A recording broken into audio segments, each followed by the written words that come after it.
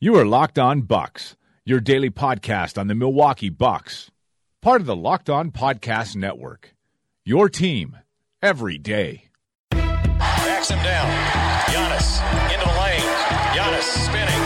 Fading shot. Up. Good for Giannis at the buzzer. Bucks win it.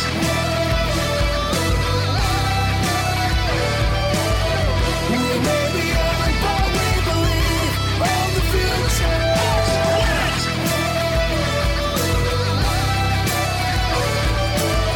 We may be young, but we believe on the future.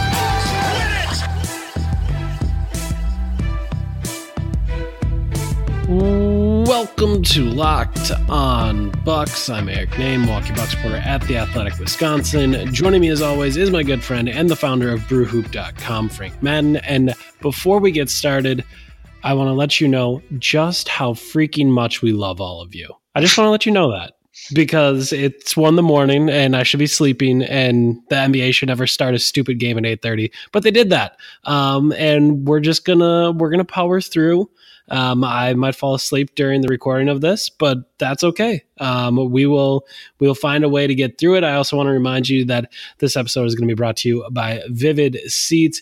Use the promo code LOCKEDON to get $20 off a $200 or more purchase at Vivid Seats. So head over there and do that today. You can find them on the App Store or Google Play to head over to Vivid Seats. Frank, how you doing tonight? So one of the customs we adhere to is we use a program called Zencastr to record these podcasts now, and you can input your name when you enter the little webpage. And I like to pick random names to input. They're here. Typically pretty good. Yeah, I feel like they're pretty good. Yeah, I mean, I feel like I probably peaked with Delaware Dova, and it's been hard kind of maintaining a level. But tonight, I opted for a Sleepo Kunbo, because it's late. But you know what? We were texting during the game, and you said, "Do you really want to go tonight? I can, you could record by yourself." And I said, Bucks win this game, screw it, man. Let's do it. Let's talk about it. National TV, Bucks staying undefeated against a team that are, not like arch rivals, but this is a rival of the Bucks. I mean, this is another team that has big designs in the Eastern Conference, and obviously their timeline and the age of their young players is, right, kind of in line with Giannis. So being able to go out and handle the Philadelphia 76ers, I don't want to say easily, but they were in control of this game really from probably the second quarter. I guess they took control of the game. Dug themselves a hole and end up, really. I think the closest the game got in the second half was 8 points. I want to say is that right? Something on that order. A couple times, yep. They end up winning one. Yeah, they end up winning 123-108. Not too much drama. Giannis monster triple double numbers. A lot of guys stepping up. Brook Lopez really showing his value against Joel Embiid and a Sixer team that obviously had very high ambitions, but so far, the Bucks staying perfect and the Sixers showing some signs that they may not be as good as the team that, especially at the end of last regular season, really went gangbusters. And obviously, I'd say probably certainly the most satisfying win of the season so far. Only 4 games in. But I don't know if I'd call it a statement game, but certainly a game that, again, sort of reiterated that this is a different Bucks team, and they're going to keep playing the way they've been playing, and obviously the results speak for themselves. Yeah, I mean, I think, I kind of said this last night, but is it a big game? Is it not a big game? This is going to count the same in the tiebreaker as their other ones against the Sixers. So, I do think this is big. I do think this is important, and I think this is a statement win. I think this is a statement win. On national TV to beat a team that I think almost everyone puts ahead of you in the Eastern Conference. I don't know many people out there that are like, oh yeah, the Bucks are better than the Sixers. I think a lot of people put the Sixers above the Bucks, and some people even put the Sixers in the same category as the Celtics and Raptors, which is crazy. But some people do that, and the Bucks kind of went out and beat them comfortably. Like they were 6-point favorites, and they almost doubled that up. Or they did double it up. They won by 15. So like this is. To me, it is a statement win, which again, like I said, is a weird thing to say just 4 games into the season. But I thought this was a big win for the Bucks. It kind of, in many ways, kind of announces their arrival and kind of lets people know exactly how good this team might be if they happen to be sleeping on the Bucks a little bit. And I guess. There's a bunch of stuff I want to talk about. I think a lot of really interesting stuff. Hopefully I don't fall asleep during all that, but I think it's pretty much all stuff that we touched on with Giannis in the post game, and we can kind of go through some of it. But I asked this question to Giannis, even though I already knew the answer. And I told him that before I asked it. I said, I'm pretty sure I know the answer to this question, but as Brook misses his first 4 threes of the game, like, what are you guys trying to say to him? Like, what are you trying to let him know? And he just like looked at me, and he didn't quite roll his eyes, but he certainly like let me know, like, come on, Eric. Like, I told him to keep shooting. And like that was pretty much what it was. But I mean, that's a huge storyline to me, is that you're missing all these threes. You go down 12 in the first quarter, and it's another one of those moments where it's like, is this really going to work? Like, is this really a good idea? And then Brook Lopez just starts raining threes on the Sixers, and everything that you've kind of preached is there, and you're thinking, yeah, like this is what you want from your center spot to, really stretch the floor out, bring Joel Embiid out, and make him cover Lopez. And you could see Embiid getting frustrated by the end of it. Like the last couple threes that Lopez hits in that second quarter, like he's all the way jumping out on Lopez, like all the way out there, trying to chase him down last second and really contest shots. And I just think it kind of spoke to just how important Brook Lopez could be. And then the other thing is like we kind of went down that road a little bit further, and Giannis said that during the national anthem, he was kind of just like thinking and like looking over to the Sixers, and he said he thought to himself, man, how did we cover Embiid last year?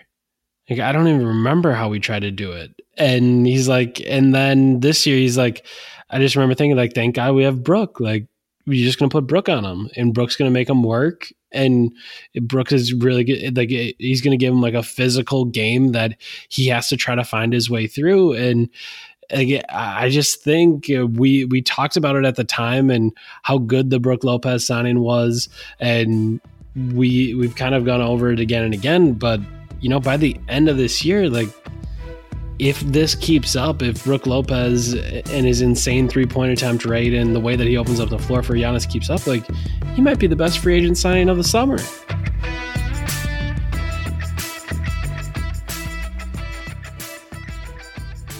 It's funny to think about, but especially against a team like the Sixers. I mean, Lopez is in many ways, and we talked about it yesterday in the preview, that Brook's kind of the best antidote for a guy like Joel Embiid, because obviously he's, again, physically huge and can at least keep him honest, defensively. And I mean, look at it. I mean, Joel scores 30 points tonight, but shoots 9 out of 24, 13 free throws. So certainly not an efficient scoring night from him. He had to put up a lot of shots to get there. And Lopez himself scoring 21 points on 13 shots, certainly did everything that you could have asked for him offensively. Because as you said, I mean, Embiid wasn't paying attention to really him early, and he kept shooting and, really gave them something to think about. And, when that 3-point flurry started, it really kind of turned the game around. And obviously him shooting those threes was crucial. Him and Giannis combined really did they were kind of the key to kind of turning. I think it was and I should let me just dig this up real quick, but our friend of the pod, Shafty Bro, chronicled the start of the second quarter. It was Bucks were down 34-24. Then you get a Giannis dunk, Giannis assist for a 3, Giannis and 1, Giannis assist for a 3, Giannis with a steal and a windmill dunk, Giannis assist for 3, Bledsoe with a drive and a foul, Giannis assist for 3, Giannis assist for 3. He had 7 points and 5 assists in 4.5 minutes. So that really turned the game on. So basically, it went from 30, Yep. down 34-24 to leading 46-42. So a 22 to I guess 8 run just snapped off in 4.5 minutes to really turn the game. And second half again, like really wasn't that dramatic, other than a couple semi-nervous moments. But yeah, I mean, Lopez being that safety valve on the outside, it's not just that he is shooting those threes, but again, I mean, he's a big man who is defending big guys on one end and then dragging that big guy out onto the perimeter on the other side. And what that means for Giannis and Bledsoe in particular is obviously huge. So anyway, we should point out too, I mean, in defense of the Sixers, they played an overtime game last night. Simmons did not play due to a back injury, so he was coming back from the back injury. Obviously, he was, I guess, better rested. So we have no idea obviously how much that might have affected him. But I thought the Bucks just in general, I mean, we don't want to bury a lead. I mean, I think it's easy to obviously always focus on the Bucks and their kind of new offensive style. But you look at the advanced numbers. I mean, this was a crazy fast-paced game, 112 possessions per my little ESPN box score plugin that I usually use.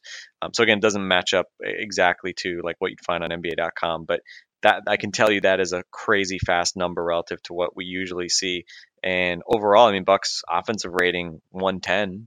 That's worse than they usually do this season. That'll drag down their average. But defensively, a 96.4 rating. That's obviously great. If you can do that, if this Bucks team holds teams to hold another team to 96.4 in terms of their defensive rating, then you're going to feel pretty confident that the Bucks can score enough points to win that kind of game. And tonight, you look at the Sixers. They turned it over a bit. We saw last year in particular in that crazy game where the Bucks came back twice. Sixers, I think they had like 25 turnovers, something like that, and that's been something that has plagued them over the past year. Tonight, 16 turnovers, not a crazy number, but you just kind of look at all the different categories, and the Bucks outscored them by 10 in the paint. Bucks were hit 2 more threes than them, so there wasn't a big advantage there. Bucks also shot same number of free throws, but they made 7 more, 20 out of 30. That was obviously very nice. Giannis making me breathe easier with an 8 for 9 performance from the free throw line. And then defensive rebounding. I mean, the Bucks have been a top 10 team, both offensive and defensive rebounding this year, which is not something we were expecting to say. And tonight, 86% defensive rebound rate. That's terrific. Embiid and Simmons each had 3 offensive rebounds. The rest of the team combined for 1. So the Bucks did a really good job of not giving up second chance points. And, you look at the fast break, 25-10 advantage. Giannis and Simmons, obviously a great sort of fast break matchup. Simmons, obviously more of a creator on the break. They do obviously does a tremendous job of attracting attention and setting other guys up. Giannis obviously can do the same and is even more lethal as a finisher. But tonight, obviously the Bucks getting more done in transition as well. And, not surprising that the Sixers maybe would start better and then fade given that they played last night. But also big credit to the Bucks. I mean, they come out not looking good, kind of like a little bit like the Indiana game with a slow start, but it kind of lasted longer. They're down 34-22 after one quarter, and they explode for 49 points in the second quarter, the most points ever scored by a Bucks team in a second quarter. And, ho-hum, another 71-point first half. But again, don't lose sight of that defense. They are right now, at last I checked, they were like 5th in offense and 5th in defense when I did the quick check of the media stats NBA.com site after the game. So again, doing it on both ends right now, even if the offense is getting most of the attention. Yeah, and it's really kind of interesting to think about this Sixers team because, I mean, they're just a weird kind of grouping of players. And they're like kind of young, but also they're like, I don't know. Like they're very confusing to me because I don't feel that Simmons and Embiid are a perfect pair. I think there's, maybe some awkwardness there. Then like Dario Saric, like, is he like a a top 5 like rotation guy, or is he like a bench guy? Like, I don't know what he is. Covington does a lot of nice things, but ultimately like maybe doesn't do enough. And then Markelle Fultz is a disaster. And then JJ Redick comes in and runs off a bunch of handoffs and is really awesome. But then like Mike Muscala, like the drop off from Ersan Ilyasova to Mike Muscala is significant. And I don't know if I would have said that before the season. And like, I just look at the Sixers team and it's like, okay, it's Embiid and Simmons. And the nice thing about both of them is you don't really have to cover them out at the 3-point line. So you can just pack it in. You got to make sure you get back in transition D, and then you just kind of go and handle it. And I don't know what the Sixers team is. I don't know what the future holds for them, but I'm definitely interested to figure out what it is, because I think there's some mismatched pieces in all of that. And I'm very curious to see kind of where it goes from here. So some of the other stuff I want to talk about from post game with Giannis. Yeah, can I just say a couple before we get in that, but just on the Sixers fit stuff? I think it's a really great point. It's a big question. There's kind of like there's been kind of this general like question floating around, which I thought was interesting, of Embiid and Simmons and like whether they like each other, whether they like playing each other, which is kind of like interesting. I don't know. Like, it wouldn't be obvious for me to question it too much. But you know, those two guys, I mean, I think individually they both have superstar talent, top 10, 15 type talent. But yeah, you're right. I mean, I think Covington fits really well. Covington is super malleable. Like when you talk about like guys who travel well, who could just fit in kind of with most teams, Covington and Redick, I think, fit really well just because, you know, they're shooting, and Covington obviously has defense in particular, you know, and versatility is something that fits well. But yeah, I think the rest of the team, it's just weird, right? I mean, I'm shocked that the Saric, Simmons, Embiid lineup last year was just incredibly good, just because I feel like they're all like forwards. I mean, Simmons obviously is a primary ball handler as well, but the fact that you're using, you know, one of those guys at all times to really defend a small forward just doesn't seem like as optimal as possible. So I thought, like a year ago, I thought like, well, they should try to trade Saric and cash in, you know, coming off his kind of promising rookie season, and obviously hung on to him. Fascinated to see what he gets paid, right? Just because as you said, I mean, I think he seems like it seems like they've made it work at times, obviously last year with him starting. But you then also throw in like Fultz, and I mean, the Sixers have three guys who like bring the ball up the court most, right? Simmons, TJ McConnell, and Fultz. Like, all of them are guys who are like deathly afraid of shooting threes, and that teams are just daring to shoot threes. And I just don't know how. I mean, if you can coax a like top 10 offense, you know, like an offense like befitting of having Embiid and Simmons out of that combination, I'd be surprised, right? Just because it's like, in this day and age, that's just tough. It just feels like you got to have more shooting around Embiid and Simmons. And I don't know. It's just strange. So strange, like watching these guys play, because it's like, you know, like we think about like the way the Bucks had to defend like the Hornets, right? And Kemba Walker.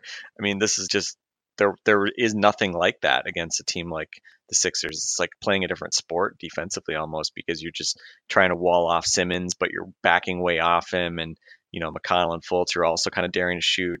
It's just so different. And I think we saw tonight, you know, the Bucks match up very well with the Sixers. We'll see how they match up with the Raptors and Celtics down the road in terms of those top teams in the East. But I think certainly Philadelphia is a team that right now is not that scary, because it's just, you know, Redick obviously is scary. He's a ridiculous shot maker, and Covington can obviously play well, but he was bad in the playoffs last year. He wasn't very good tonight, and so you're just piling so much pressure on Embiid and Simmons.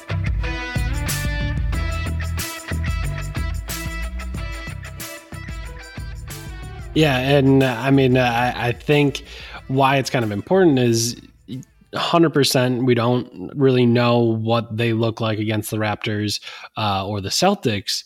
But, you know, if you look like this against the Sixers, then you kind of think about everyone in like the bottom half of the playoff race in the East, like I think you can feel pretty confident against all of those teams, which I mean doesn't help you, when if you win in the first round in your 3-6 game, and then you have your 2-3 game, and you have one of the Celtics and Raptors. I mean, obviously that doesn't help you, but like there is some, at least in my mind, some thought that you can feel pretty confident that this Bucks team is 3 in the East, and that makes kind of just, especially with Lopez, because Lopez might be a guy that those other teams can play off the floor, but I don't think any team 4 through whatever in the East can really totally do that. Like the Hornets did a little bit, but I don't think they can play the whole game like that. Like I just think you can look up and down the Eastern Conference and feel pretty confident with this Bucks roster. And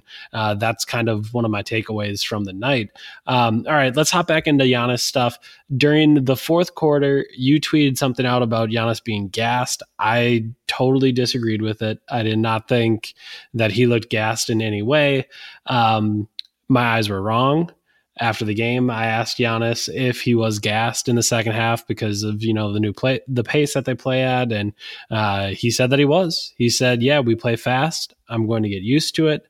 I was a little bit out of breath, but I got to get in shape." So, well done, Frank. I know our friend Kurt Leitner, friend of the show, tweeted out in response to that, like, it's strange how differently you see the game, even though you're watching the same game in 2 different mediums, like what you can pick up on TV, what you pick up at the game. But yeah, at no point did I think Giannis looked gassed. Like I just thought he looked out of sorts and looked like he has for much of this year, where he's like not really sure where his spots are and when to attack and when not to attack. And that was more what it looked like to me. I mean, it's ironic considering he had a 32.18 rebound, 10 assists, triple-double. But we've barely talked about it. Like, this is just the level of Giannis, right? He puts up like a number, like how many times you could go on Basketball Reference, and I'm curious how many times in the last 30 years has somebody put up a 32, 18, 10, 3-block, 2 steal night, right? And not going to be many. Not many. And we're like, just like, yeah, he looked tired and only shot 50%, and yeah. But I mean, that's the ridiculous kind of standard that Giannis has set. And so I was really surprised that you disagreed, because like what I was seeing was he was walking up the court. It was probably like 3 things, right? It seemed like he was just like literally just walking up the court. Like I walk down the hallway to the bathroom at work faster than it seemed like Giannis was walking when they were bringing the ball up. And then he took a number of jumpers, and they were all really short. And I just remember having this feeling like, Giannis, don't shoot jumpers right now because you have no legs. Like it just seemed like he just was not going to have any legs to take shots. And see, why I think that one's strange is because that suggests that you have some confidence in his jumper. Like that could be, to me, that was just like, well, I mean, he misses jumpers. Like that's kind of a thing that he does. Yeah, but it's not like he always misses them short, right? Like he misses them all over the place typically. Sure, but you could have randomness that would put 5 short ones together, if that makes any sense. Yeah, and then the main thing was like literally every stoppage he's doubled over with his hands on his knees, breathing heavily. Like, I mean, it just seemed like he needed rest. And I thought it was interesting because Budenholzer got him 2 separate shorter blows in the fourth quarter, and I think timed it really well because basically he brought him out a little bit ahead of the normal timeouts that you get.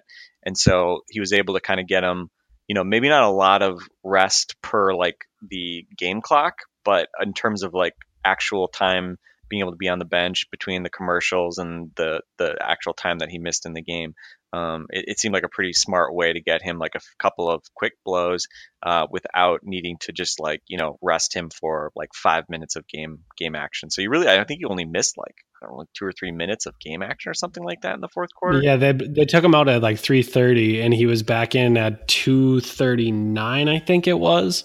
So like he had missed 50 seconds of game action, but in reality he had been, and I think there was like a foul or 2 in there. So he probably got like 3 or 4 minutes of rest on the bench, which, I mean, that's that's just a killer. That's killer clock management. That you can get him a blow in that situation, and you're still able to close out the game. And it's funny thinking through all of this because like I didn't think he was tired, and he said that he was, and then the reason I didn't think so is because I thought he's still kind of out of sorts, like trying to figure out what exactly he should be doing.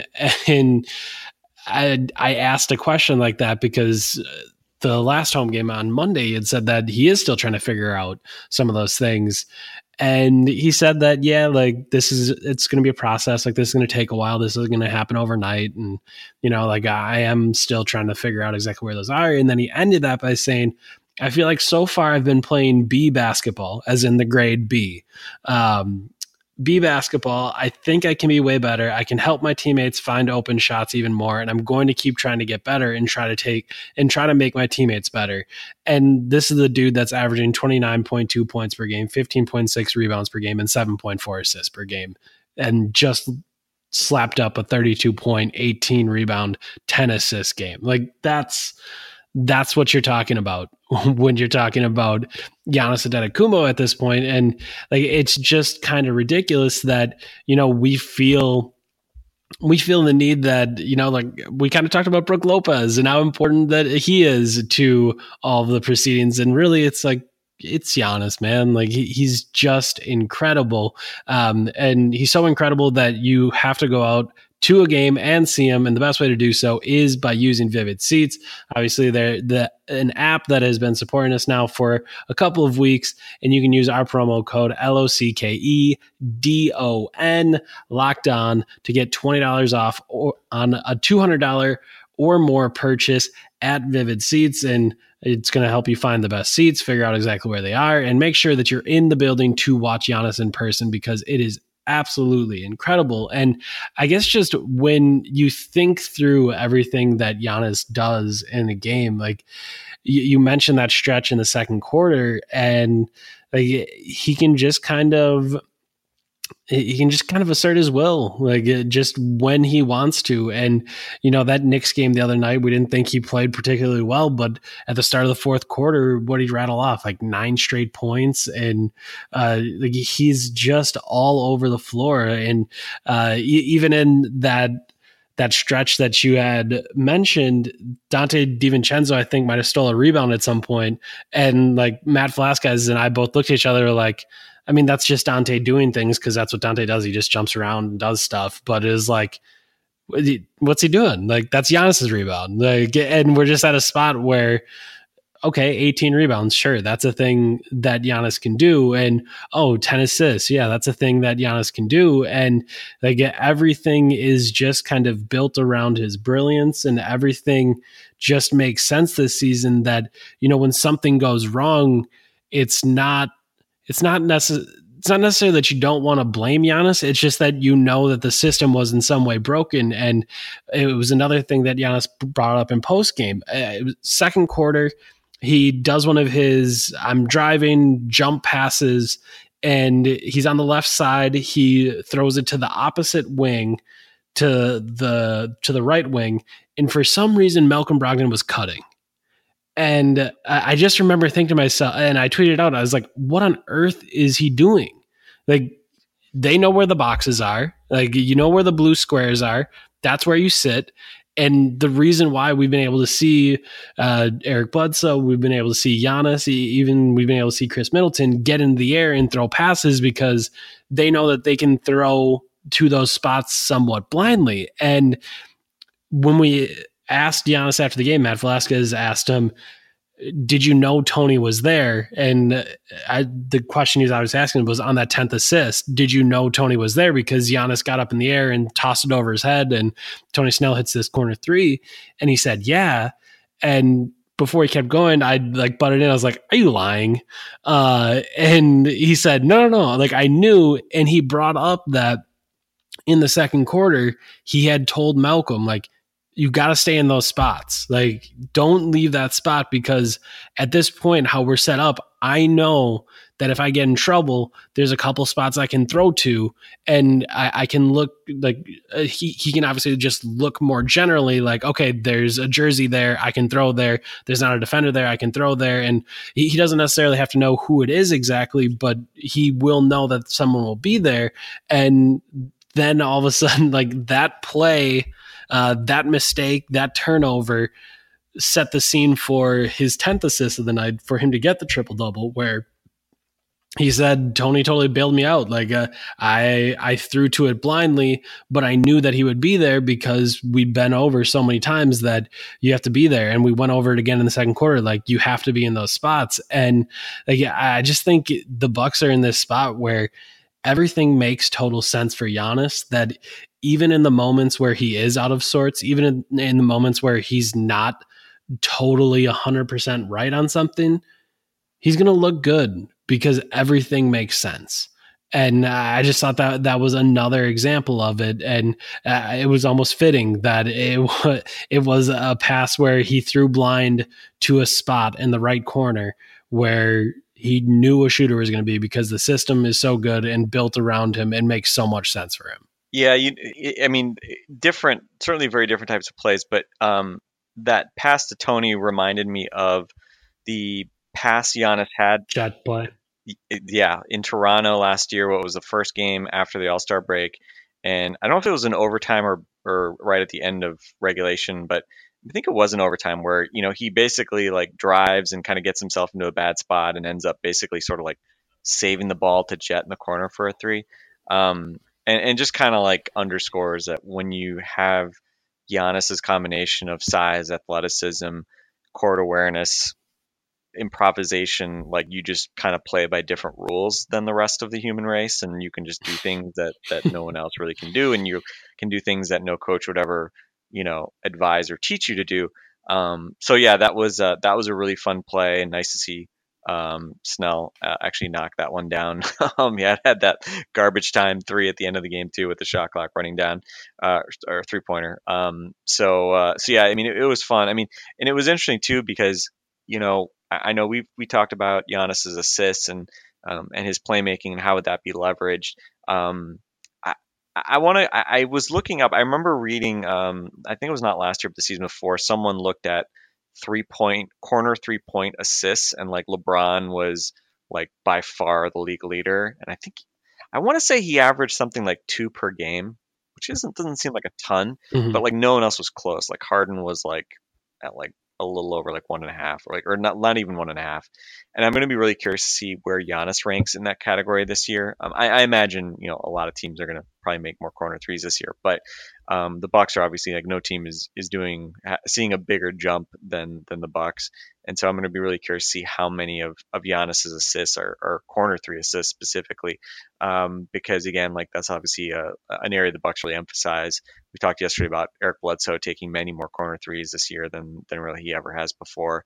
And obviously Brook Lopez now, and other guys, the big men, running to those corners rather than, in more normal big men sort of spots. So that was just really fun. And again, yeah, that second quarter in particular, I mean, it was a slow start from Giannis, but that second quarter in particular, he really got going. And one other thing too, like when you start Saric, it really creates kind of a challenge for Philadelphia defensively against the Bucks, because, Giannis is your 4. So Saric nominally is kind of like the best, like it's almost like Saric should guard Giannis by default, because you don't want Saric guarding Middleton or a smaller guy, right? You don't want him guarding a center. So it's kind of a weird position in terms of like who you have defending, because I rewatched for the highlights. Giannis didn't have a single basket with Simmons as being his primary defender. Like he did pretty much everything against a combination of Saric, Covington, Muscala, who he just like murders. Like he sees Mike Muscala's on the court and he just sees red, right? And just goes and just destroys poor Mike Muscala. So it was interesting, but again, like part of the problem is it's easy to say, well, just go have Simmons guard Giannis all the time. I think our friend Kane Pittman had a quote from Simmons that, he wanted to be guarding him. He thought he should have been guarding him all night. And I think probably the Sixers would have been much better off if that could have been the case. But again, like, there are things you can do that, make that a little bit harder. And you can run screen and pick and roll. You can do different things. The Bucks run that action where they, basically set screens to get Giannis a post up and try to make it harder to keep this primary defender on him. So lots of things the Bucks did, and obviously, you rewatch the game tonight. They try to do things to basically make the Sixers not be able to just throw Ben Simmons on him and have him defend him one-on-one. And I thought maybe the play that I recall the most among like non kind of just like highlight plays, not just like cool dunks, like Giannis's windmill on the break was really fun. Giannis, that one hammer dunk he threw down in half court was really fun, but that was more of like a defensive breakdown. But the play that I thought was really like, just it was actually an important play in the grand scheme of the game that didn't get that close. But I guess it was with Bledsoe, right, from the left wing.